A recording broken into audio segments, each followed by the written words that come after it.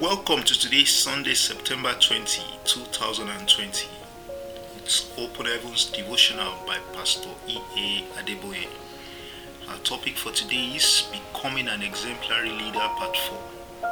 Genesis 11 verse 6 is our memory verse, and the Lord said, Behold, the people is one, and they have all one language, and this they begin to do, and now nothing will be restrained from them, which they have imagined to do. Read Genesis chapter 11, verse 1 to 8 as our Bible text for today. And the whole earth was of one language and of one speech. And it came to pass as they journeyed from the east that they found a plain in the land of Shinar, and they dwelt there.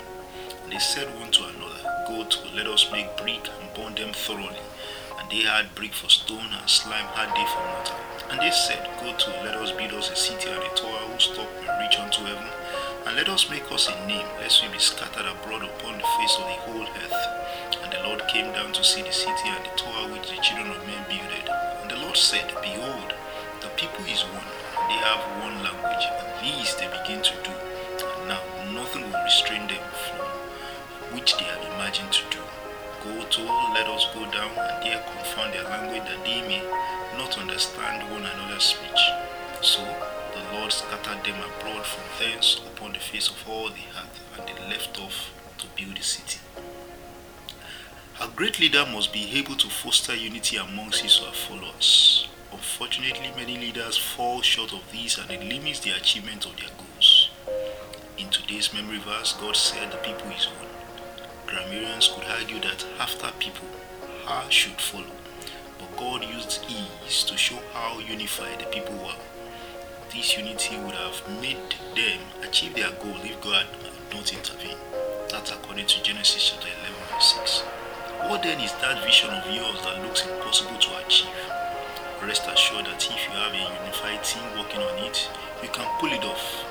Jesus' earthly ministry only lasted 3 years, yet thousands of years after, his gospel is still spreading like wildfire. This is as a result of the Holy Ghost in our midst, who did not come down until the apostles were in one accord in Acts chapter 2, verse 1 to 3. The Holy Ghost leveraged their unity to spread the gospel. To foster unity amongst your followers, don't give any room for gossiping or backbiting. If you do, it can cost you your vision. Also, you cannot afford to show you have a favorite follower. Even though John was Jesus' favorite among his disciples, he was careful not to ever mention it.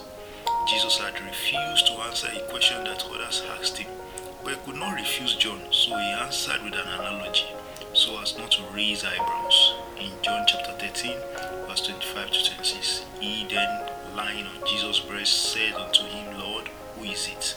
Jesus answered, He it is to whom I shall give a sop when I have dipped. And when he had dipped the sop, he gave it to Judas Iscariot, the son of Simon.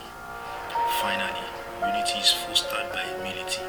When a system is just and everyone is working to achieve the same goal, there will be progress. Remember, the Lord said, A kingdom divided against itself shall not stand, according to Mark chapter 3 verse 24. Our key point for today is, if you can ensure unity amongst your followers, there will be no limit to high for you to reach. God bless you, and have a wonderful day ahead.